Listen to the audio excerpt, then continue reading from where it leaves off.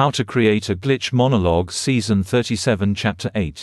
This is Season 37 of How to Create a Glitch in the Matrix Monologues Episode 8. In this episode, we will be talking about how narratives manifest in the 9-plate architecture of another's expressive action.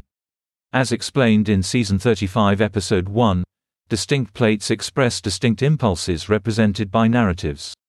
To reiterate, the plate of the hands of the other expresses dialectical responses to our thoughts, reactive emotionality which we neither negate nor consciously express, represented by assumptions we make implicit in our actions. It was also explained how the plate of the face represents impulses which are affirmed internally and externally. Between them, the plate of posture, which entails multiplicity corresponding to narratives which are internally affirmed but negated externally. And the plate of the voice, which corresponds to narratives which are affirmed internally but not acted upon. Now, narratives as opposed to impulses can transition from one plate to another through their expression, since we know that the nature of the thought relegates it to a specific plate. But likewise, we also know that the plate of the face, due to being affirmatory, releases social tension.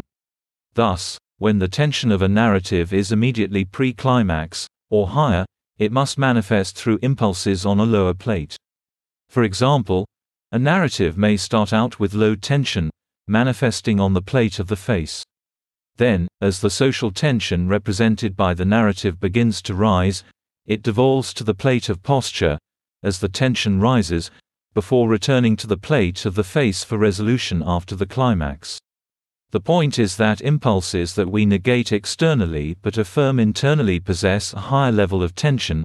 Thus, the plate by which a given narrative will present depends upon the point in the narrative structure. Let me give you an example. Suppose you are seated with a friend.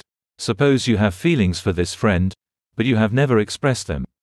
At the beginning of the narrative, starting out on the plate of the face, you are expressing narratives internally affirmed and externally affirmed or acted upon.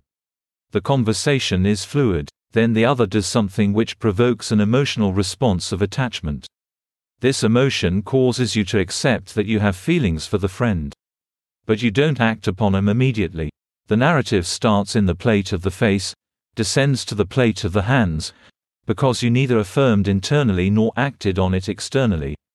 Then it transitions to the plate of the voice, because you affirm it internally, but don't act upon it, then to the plate of posture, because you have negated it externally, but affirmed it internally. Finally, it returns to the plate of the face, and you blush, and confess your feelings. The point is, the manner of multiplicity expressed corresponds to the plate where the narrative resides at any given point, due to your orientation to it, and the tension incipient in it. So, you would start out by dual narratives on the plate of the face. Then expressing multiple meanings through the hands. Then through the voice. Then through posture. Then through the plate of the face again, as you blush. Narratives thus move through the plates depending upon the point in the narrative at any given time, due to the tension represented by that point in the narrative. Narratives which do this are migratory. But not all narratives are migratory. Some narratives will stay within the bounds of tension represented by a single plate. Thus, it is more correct to say that impulses are expressed on given plates, but narratives can be migratory or stay within a single plate of expression. That's the end of the podcast for today. If you enjoyed it, please like, comment and subscribe.